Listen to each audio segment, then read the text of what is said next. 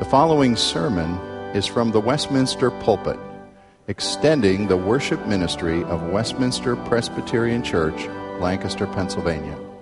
We are a local congregation of the Presbyterian Church in America. Please contact us for permission before reproducing this message in any format.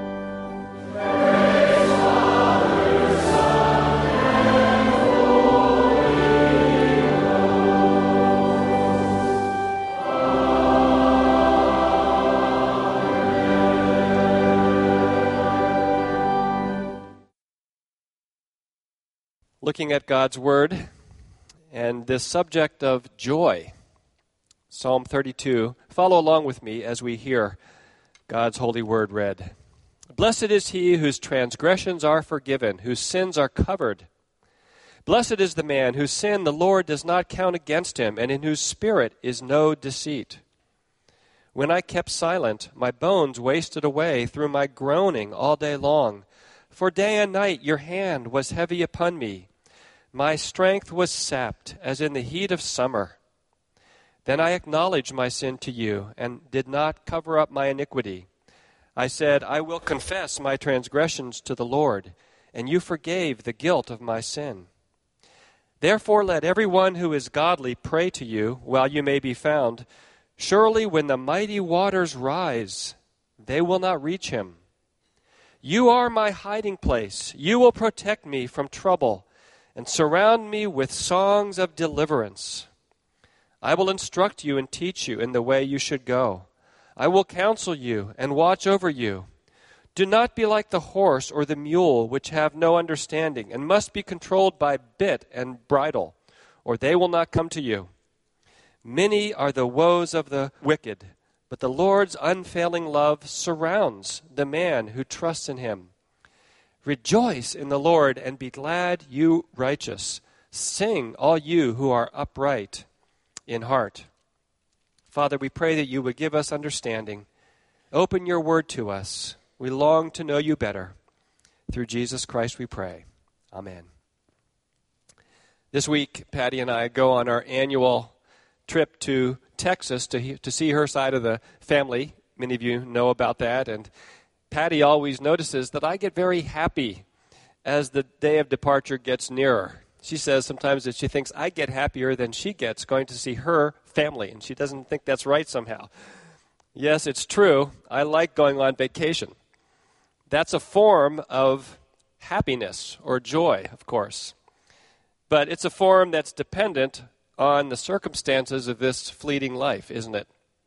Actually, I have less happiness in anticipation of this year's trip because my father, who lives not far from here, has been hospitalized for the past month. And so our family is having a hard time with what he's going through and sharing that with him. So we weren't even sure if we were going to get to go this year. But we'll probably go because he seems to be doing okay. My point, though, is tonight we want to consider the subject of Christian joy.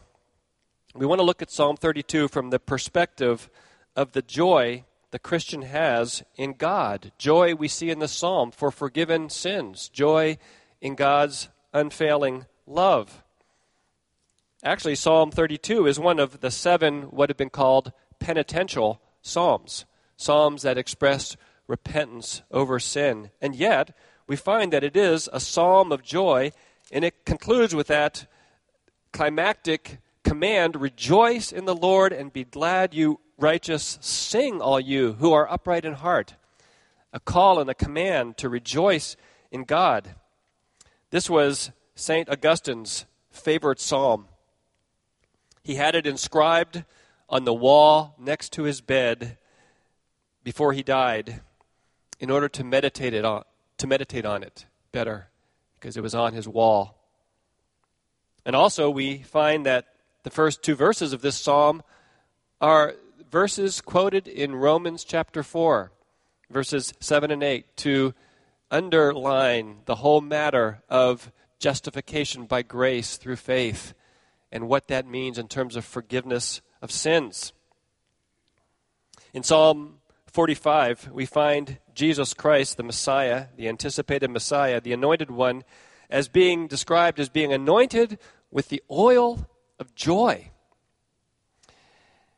And certainly, Christians desire to be like Jesus Christ, to be conformed to Christ more and more. And part of that likeness will consist of this same spirit of joy in God, being anointed with the oil of joy. And so, Christian joy, to rejoice in the Lord, is both a privilege and a gift of the Spirit, we might say, and it's also a duty the Christian is called to. Both of those are true. It's something produced in us by the Spirit's working, and so it's part of the fruit of the Spirit. But it's also something to which we are commanded. The last verse of this psalm, Philippians 4, verse 4, rejoice in the Lord always. Again, I say rejoice. 1 Thessalonians 5:16, be joyful always. Romans 14:17, for the kingdom of God is not a matter of eating and drinking. So it's not about what we eat or don't eat or don't drink. But Paul says, but of righteousness, peace, and joy in the Holy Spirit. The kingdom of God is all about those three things: righteousness, the righteousness of Christ, peace with God, joy in the Holy Spirit. Jonathan Edwards comments on 1 Peter 1:8 that true Christianity has two kinds of operations in the soul. He says the operation of love to Christ and that of joy in Christ. And he quotes 1 Peter 1:8, though you have not seen him, you love him. So there's that aspect of love for Christ. We love him. And even though you do not see him now, you believe in him and are filled with an inexpressible and glorious joy. There's the joy in Christ. So joy is not something optional in the Christian life. It's not like icing on the cake and your Christian life is fine without it. No, we should be seeking to grow in our joy in the Lord. And clearly, joy in the Lord is to be something that's unrelated to our circumstances. We can't wait for all the circumstances of our lives to line up right, and then we'll have joy. Of course, we would think that we might like a life like that, where everything always works well, where we never get a flat tire, where everything always goes right, and we drive down the road, and as we go, all the lights turn from red to green just as we arrive, and we zoom right through. Wouldn't that be great? No, we can't wait for our circumstances. We have to learn to rejoice in the Lord always, to be happy in our God. In fact, it's not even enough to trust the Lord and obey the Lord and to worship the Lord, but we should worship with joy. We should obey with joy. We should trust with joy. And we know that in this life we'll always be on the way in that regard. We'll always be hopefully progressing, but we'll never arrive in terms of always living with this height of joy in Christ. Well, Psalm 32 begins far from this spirit of joy, doesn't it? It talks about the blessedness of sins forgiven, and then it kind of backs up, and we see David when he wasn't experiencing joy. And it reminds us that many times we are not where we ought to be when it comes to joy in God. Joy, in one sense, is an emotion, and you simply can't command your emotions. Our emotions change, and they change as our hearts and our minds are focused on different things. So the scriptural order of things is that our minds are enlightened, and that moves our affections or our emotions, and then the will acts as a result of that. But we can't just snap our fingers and change the way we feel.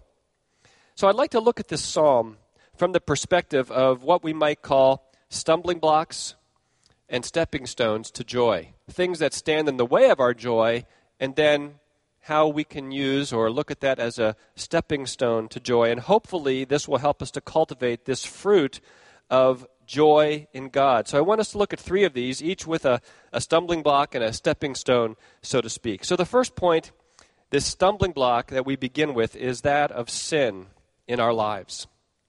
We see this in the first part of the psalm, as I said.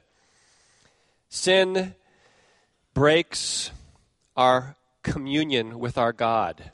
It affects our fellowship with our God. And Christian joy, at its heart, is the enjoyment of God. So, certainly our joy is going to be affected if sin is getting in the way of enjoying God, of fellowshipping with God, of enjoying communion with God. And every Christian knows this in his or her daily life. Sin regularly gets in the way of our fellowship with God. It regularly, we might say, it attacks our joy. Our sin, both our acts of sin, our words of sin, our attitudes and desires of sin, all of these affect our joy. Now, we see that Psalm 32 begins with this idea of blessed. It hasn't been in the Psalm since Psalm 1. You could read through the Psalms, and Psalm 1 begins with this, blessed is the man. And here we find it again, or happy is the man, we might even say.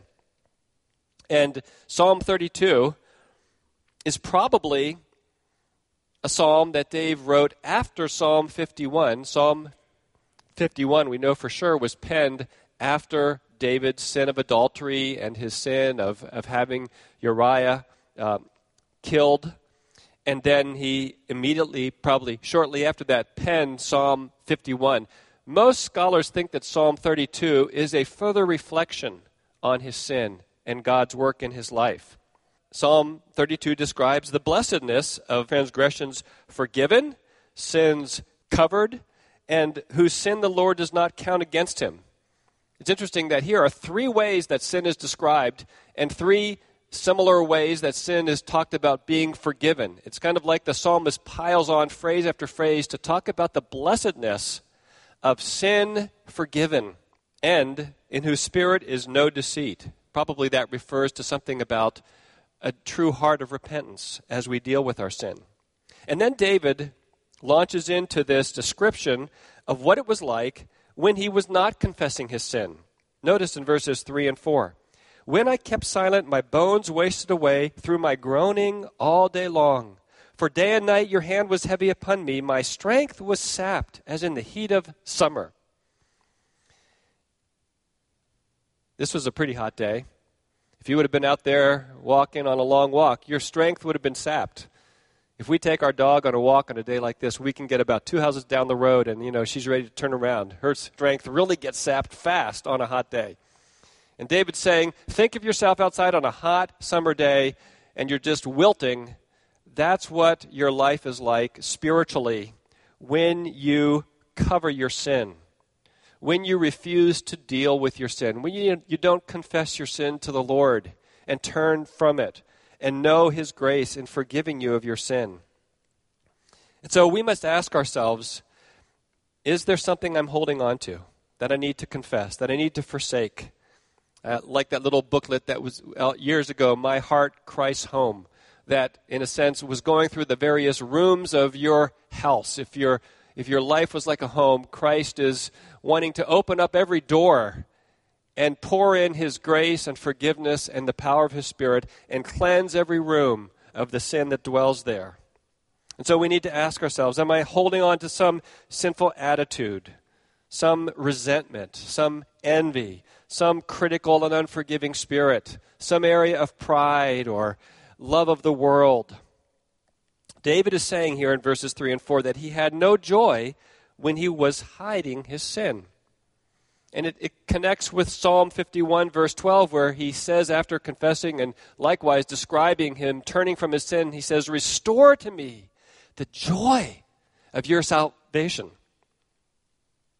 Part of the reason that Jesus Christ was so completely filled with joy is because Jesus had no sin.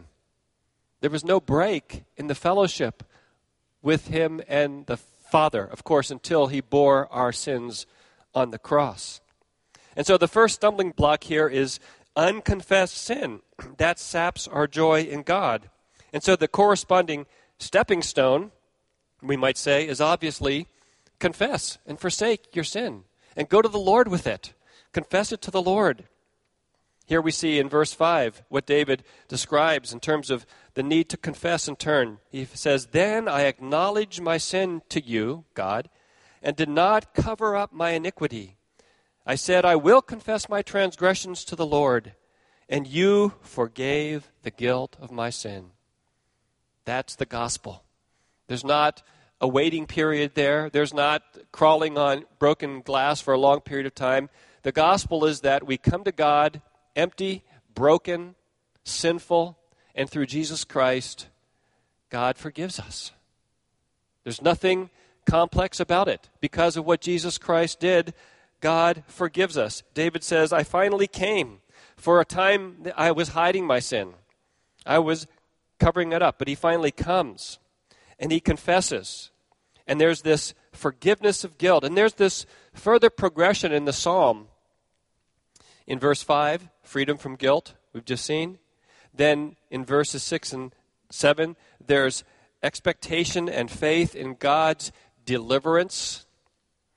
And then there's this testimony in verses 8 through 10 that climaxes in verse 10 about God's unfailing love.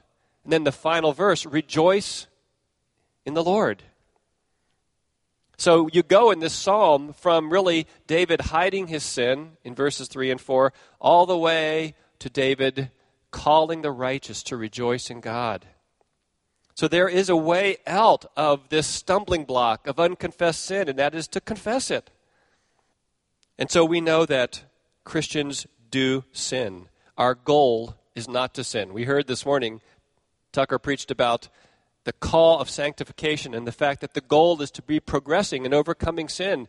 But we know, and 1 John describes, that anyone who claims to be without sin is a liar. No Christian can claim to be without sin. And the Apostle John calls us to turn away from sin, and yet he says, if anyone does sin, he has an advocate with the Father, Jesus Christ, the righteous one. And so we rejoice that we are called to immediately confess our sin. And one of the habits of Christian life and experience should be regular self-examination. You know, we live in a society that never examines anything in terms of the inner man, the inner heart. We should be pausing, maybe at the end of the day, maybe when you have your prayer time with God and your Bible reading time, to confess your sin, to say, Lord, show me, search me, and help me to confess my sin. Every parent knows what it's like for a young child who's done something wrong, and a young child just can't hide that. The young child it is not good at deceit. Isn't that a good thing? But we grow better at that, don't we, as we grow up? And so every parent knows that guilty look that a young child has. And when that's the case, the normal parent-child relationship's broken. There's not that fellowship. The child knows something is wrong. And so we're to turn away from stubborn unrepentance. In fact, later on in the psalm, if you look down to verse 9, where David is really essentially telling us God's reply to him at this point about instructing him, and we'll see more about that, there's this command from God, do not be like the horse or the mule, which have no understanding but must be controlled by bit and bridle, or they will not come to you. In other words, don't resist. David is saying, I was like the horse and mule when I was covering my sin. Don't be stubbornly resisting the work of the Spirit of God. Don't grieve the Holy Spirit. Don't quench the Holy Spirit. But be soft-hearted to God. Don't be like the horse and the mule. Receive God's instruction. What a blessing to experience forgiveness. And if you've never experienced it, I hope you know that there is free forgiveness simply coming to God through Jesus Christ, turning your life over to Him and saying, Lord, forgive me of my sins on the basis of what Christ has done. And then every Christian knows that that's how we come to God every day. As we have received Jesus Christ as Lord, Colossians says, so walk in Him. We walk standing in the gospel and in the grace of God. So the first stumbling block is sin. The second stumbling block we might call looking for security in the wrong places. Looking for security in the wrong places. We see this in verses 6 and 7. Therefore, this is the conclusion to David's description of what happen to him. Therefore, let everyone who is godly pray to you while you may be found. Surely when the mighty waters rise, they will not reach him. You are my hiding place. You will protect me from trouble and surround me with songs of deliverance. What's David saying here? Well, the primary sense of verse 6 may be speaking again, reflecting on his sin and his forgiveness. And the mighty waters rising may be a reference to God's judgment, God's final judgment on sin. And he's speaking about that in terms of waters. And he says, they will not reach me. In other words, David's sins are forgiven. He is cleansed. And then he goes on to talk about God being his hiding place. But it's very likely that even if there is a sense that this means judgment, there's also a further sense that David is speaking about the troubles of this life. In fact, verse 7 uses that word, you are my hiding place, you will protect me from trouble. That probably is a reference to the afflictions, the trials, the hardships of this life. And what's he saying here? He's saying, I have learned more deeply that my only security is in my God. It's easy to find our security in many other things. In fact, if you look at a place like Philippians chapter 3, where, again, there's this call to rejoice, and the apostle says, rejoice in the Lord always. I will say it again, rejoice. Right away after that, in chapter 3, he calls them and he warns them away from trusting in the flesh. In Paul's day, there was this emphasis in this Judaistic legalism that Christians were being drawn back into kind of a legalistic relationship with God based on ceremonial things. And so Paul is warning, and I think David is calling us here, that our confidence, our security must be firmly fixed in nothing but God alone. You think about the kind of things that we find our security in. Maybe it is something like Philippians 3, that we find security in a legalistic view of our walk with God. So if we're doing pretty well in our walk with God and we're having our quiet time or our prayer time and we're being pretty obedient, at least in outward ways, then we feel secure somehow. And yet Scripture says our security does not rest in our performance, in ourselves. Maybe your security even rests somehow in ministry success. It's even easy for pastors to somehow find security in success to some degree that they might be having in their ministry. And so it's interesting that in Luke chapter 10, when the 72 disciples returned to Jesus from their missionary work, and Luke records that they come back rejoicing, and they say, even the demons were subject to us, Lord, and they were rejoicing in that. It's interesting that Jesus gently corrects them and says, don't rejoice that the demons were subject to you, but rather rejoice in what? That your names are written in heaven. Now, that's not downplaying the fact that we can have joy in lesser things, but ultimately, our joy has to be in God. Our joy has to be that our names are written in heaven. That's where our security is to be. Now, I think the most powerful security of 21st century America is materialism. We tend to find our security in how we can control our lives materialistically with our savings and with making sure that we're in control of things and having a good job and all of that, which a lot of that is fine. But there is no way to prevent the mighty waters rising and overthrowing, breaching the dikes, we might say, of all the securities, the things that we find security in this world. The recent stock market collapse is an example of that. I remember in April of 2000, when the stock market fell then, I remember reading that Bill Gates lost $30 billion. But of course, that didn't really affect him because he had so much more, right? But I remember listening to an NPR news story about a worker, an employee in one of the dot-com companies out west. And they were interviewing this employee who had invested in company stock over the years, and he had worked up to have about $20 million in .com stock. And just listening to this story made me so sad for him because he lost it all when the market fell. And he could have retired completely, but, he wanted more. He was talking about he thought the market was just going to go up more. His security was just dashed, wasn't it, when he lost it all? Maybe your security is in your health. Maybe it's in your children's well-being, or in your marriage, or in your future career, or maybe it's in the nation's existence. And some of us are thinking, what is our nation going to face in years to come? We can't ultimately find our true security in that.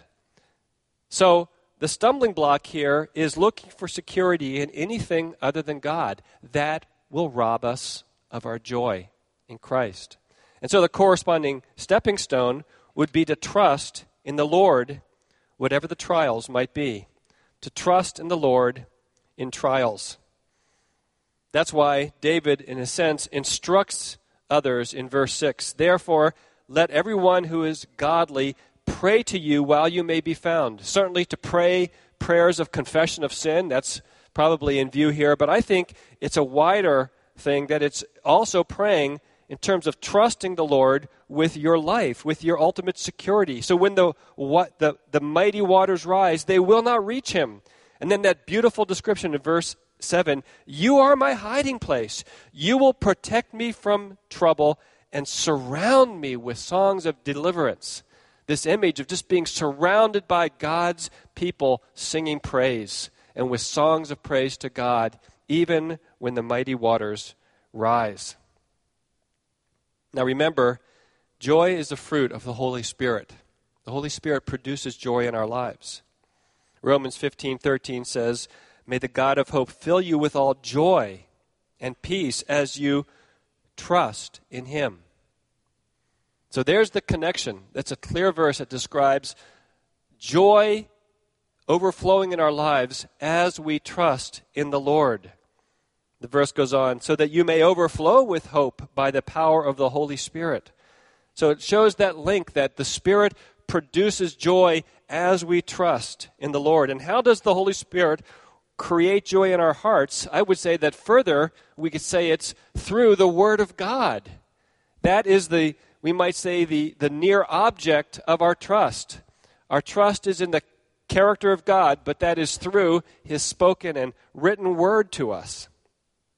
And so Romans 15, verses 4 and 5 talk about this. Verse 4 says, for everything that was written in the past was written to teach us, so that through endurance and the encouragement of the Scriptures, we might have hope.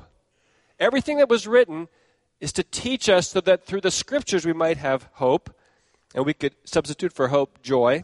And then verse 5 says, may the God who gives endurance and encouragement give you a spirit of unity among yourselves as you follow Jesus Christ, so that one heart and one mouth you may glorify the God and Father of our Lord Jesus Christ. So verse 4 is about the Word of God, and verse 5 is about the Spirit of God producing this in our lives. The Holy Spirit uses the Word of God in our hearts to promote and to produce joy. And so obviously, if we are going to take this stepping stone and put our security in God alone, we need to be daily and regularly putting our trust in and putting our focus on the Word of God. There is no other way ahead. Jerry Bridges talks about this in one of his books. He talks about an experience, family time that he had. He says, I well remember a time when our family was struggling through a series of financial reverses. There was one thing after another, injuries, emergency hospital care, things breaking down at home, and frequent car repairs. The final straw was when the car broke down on a trip, and we had to leave it for repairs at an unknown garage for 4 days. How does that sound? Does that sound like fun? Unknown garage with your car for 4 days. Assuming the worst, he says, I lost all sense of joy in the Lord because I was focusing on circumstances rather than on him. But sometime during those 4 days, the Holy Spirit enabled me to rest on the promise of Romans 8:28, that God was in control and was at work in those circumstances for my good. Romans 8:28 is a passage I had known for years, but it did not help until the Holy Spirit applied it to my heart and enabled me to believe it. I think that's a good illustration of this because Bridges is talking about the work of the Spirit in applying God's Word to our lives. So there he is, one of those when it rains, it pours kind of experiences. And he's saying, that's a verse I've known for years, but the Holy Spirit enlivened it to his heart, and it produced a renewed joy as he knew he could trust the promises of God. You might think of a verse like Jeremiah 29:11. For I know the plans I have for you, declares the Lord. Plans to prosper you and not to harm you. Plans to give you a hope and a future. So this stepping stone, when we are tempted to have our security shattered because it's placed too much in this world, trust in the Lord in your trials. Well, the final stumbling block that we see in this psalm is losing sight of the Father's love when he disciplines us. Losing sight of the Father's love when he disciplines us. We get to verse 8 in the psalm, and it's almost as if verses 8, 9, and 10 are the Lord's reply to what David has learned. Notice it's spoken from the Lord's point of view. The I here is God. I will instruct you and teach you in the way you should go. I will counsel you and watch over you. That's the Lord speaking. Then there's this command not to be like the horse and the mule. And then verse 10, many are the woes of the wicked, but the Lord's unfailing love surrounds the man who trusts in him. There's another allusion to surrounding. Notice the emphasis, though, on the Lord's unfailing love. It's the Lord's unfailing love that surrounds the man who trusts in him. Now we know that God disciplines those whom he loves. Hebrews makes that very clear. And we've moved in this psalm from the idea of guilt and freedom from guilt as we go to God to the Father's deliverance and care for us in trials. And now in verses 8, 9, and 10, it's this testimony to God's unfailing love. Even in trials, even in hardship. And Hebrews 12:11 says that no discipline is pleasant at the time, but painful. But afterward, it yields the peaceable fruit of righteousness to those who are exercised by it. The problem that we have is very often Christians lose sight of the Father's love when the Father disciplines us. And he is always disciplining us for our good. We know that Scripture says that the Father disciplines us for past sin, to turn us away from sin. But we also know there are places like Paul's thorn in the flesh where God disciplines Paul to prevent future sin. It's not because of any past sin, it's to prevent future sin. And there are also many places like 1 Peter 1 and James 1 that we know that God brings trials. And Scripture tells us he brings trials and hardship. He disciplines us to test our faith, or we might say to grow our faith. It's his purpose. It's the good work he's got going in our lives. But what happens to us is we lose sight of both the Father's love and the Father's goal for us. His intended purpose for us in this. Lamentations 3:32 says it this way, though he brings grief, he will show compassion. So great is his unfailing love. There are times God brings grief, yet he shows compassion. The idea is there we can always stand and rely on God's unfailing love. So the stumbling block is to lose sight of the Father's love as he disciplines us, and the stepping stone would be the corresponding idea, to keep in view the Lord's unfailing love. And isn't it great the way David comes to that at the end of the psalm? The Lord's unfailing love surrounds the man who trusts in him, and there's that calling at the end then to rejoice. It's very easy to lose sight of the Father's love. In fact, we only keep the Father's love before us by faith.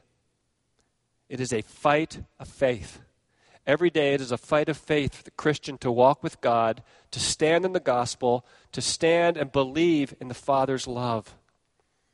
It is not by the eye of sight, it is by the eye of faith.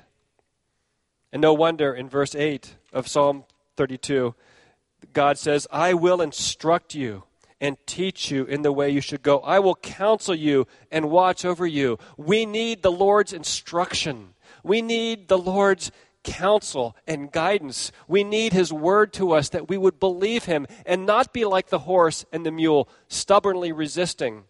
What horse or mule do you ever speak to and say, here's what I'd like you to do? Let me give you the 3 points. First, walk to the barn, and then go down by the shed, and, go down to the cornfield there. That's not the way the Lord, we know that's not the way he wants to work in our lives. He wants to be counseling us, instructing us, so that we take what he says by faith and stand on it. I think of Hebrews again, and the example of these saints, Hebrews 10:32, these Christians who had only known the Lord for a few years, maybe 10 or 15 years, and apparently when they had come to Christ, they had suffered persecution for him. And I'm always stunned as I read Hebrews 10:32 and following when the author of Hebrews describes their joy in God, and listen to what he says about what they had gone through. Remember those earlier days after you had received the light, when you stood your ground in a great contest in the face of suffering. Sometimes you were publicly exposed to insult and persecution. At other times you stood side by side with those who were so treated. You sympathized with those in prison. And now this phrase, and joyfully accepted the confiscation of your property, because you knew that you yourselves had better and lasting possessions. What a description of a security of faith fixed on God, their eternal inheritance. They had lasting possessions in their God. So I don't think he's saying that they were clicking their heels and jumping up and down for joy when the authorities or whoever it was took their worldly goods away. But he says that they fundamentally had a joyful response to that. And actually, in the book, he's calling them back to that because that's not where they are now. After these 10 or 15 years, they're not joyfully walking by faith at this time. We have to have that same attitude that Hebrews 12, verses 1 and 2 talks about when it talks about struggling and throwing off everything that hinders and the sin that so easily entangles. And it says, let us fix our eyes on Jesus, the author and perfecter of our faith, who for the joy set before him endured the cross, scorning its shame. The same principle is to work in our lives, that we set our faith and our hope in Jesus Christ and the joy set before us in him. Keep in view the Lord's unfailing love. Habakkuk had it right when he had a difficulty in understanding what the Lord was doing in the nation's life, Judah's life, at a time when God's judgment was being announced and God was going to bring an enemy power to crush Judah and to wipe out Jerusalem. And Habakkuk was wrestling with this. And in chapter 2, verse 3, it says, for the revelation awaits an appointed time. It speaks of the end, and it will not prove false. Though it linger, wait for it. It will certainly come and will not delay. Habakkuk didn't live to see the fulfillment of all God had said. But it's interesting, the command there, though it linger, wait for it. You don't know what the Father is doing in your life. You don't know all the good things he's doing through the difficulties and the hardships he's bringing in your life. You might see a part of that. None of us knows what tomorrow may bring, whether it may be earthly blessing or earthly sorrow. Habakkuk, later in the book, envisions the desolation that this army will bring, and he says, though the fig tree does not bud and there are no grapes in the vines, though the olive crop fails and the fields produce no food, though there are no sheep in the pen, no cattle in the stalls, yet I will rejoice in the Lord. I will be joyful in God my Savior. Habakkuk envisions utter desolation and yet says, I will rejoice in my God. And that is to be the attitude of joy in the Lord that we are to cultivate as well. The one who has trusted Jesus Christ knows that his or her sins are forgiven. We've seen that in the psalm. And we know the certainty of God's unfailing love, even when the mighty waters rise. And so, rejoice in the Lord, you righteous. Be glad in your God. Father, we ask that you would take and imprint this message on our hearts for this week, for every day of our lives, that we would seek our joy, our highest joy in you. We thank you that our sins are forgiven in Christ. We pray for anyone who might be here who hasn't come to trust Jesus Christ as Savior and Lord. We pray that you would help us as Christians who know and love you to know your unfailing love, to stand in it, to rejoice in it, to sink our roots deeply into it and drink from your word and the certainty and security we have in you. We thank you for this psalm, what it says to us. We pray that you would help us to experience it in our lives this week. Through Jesus Christ.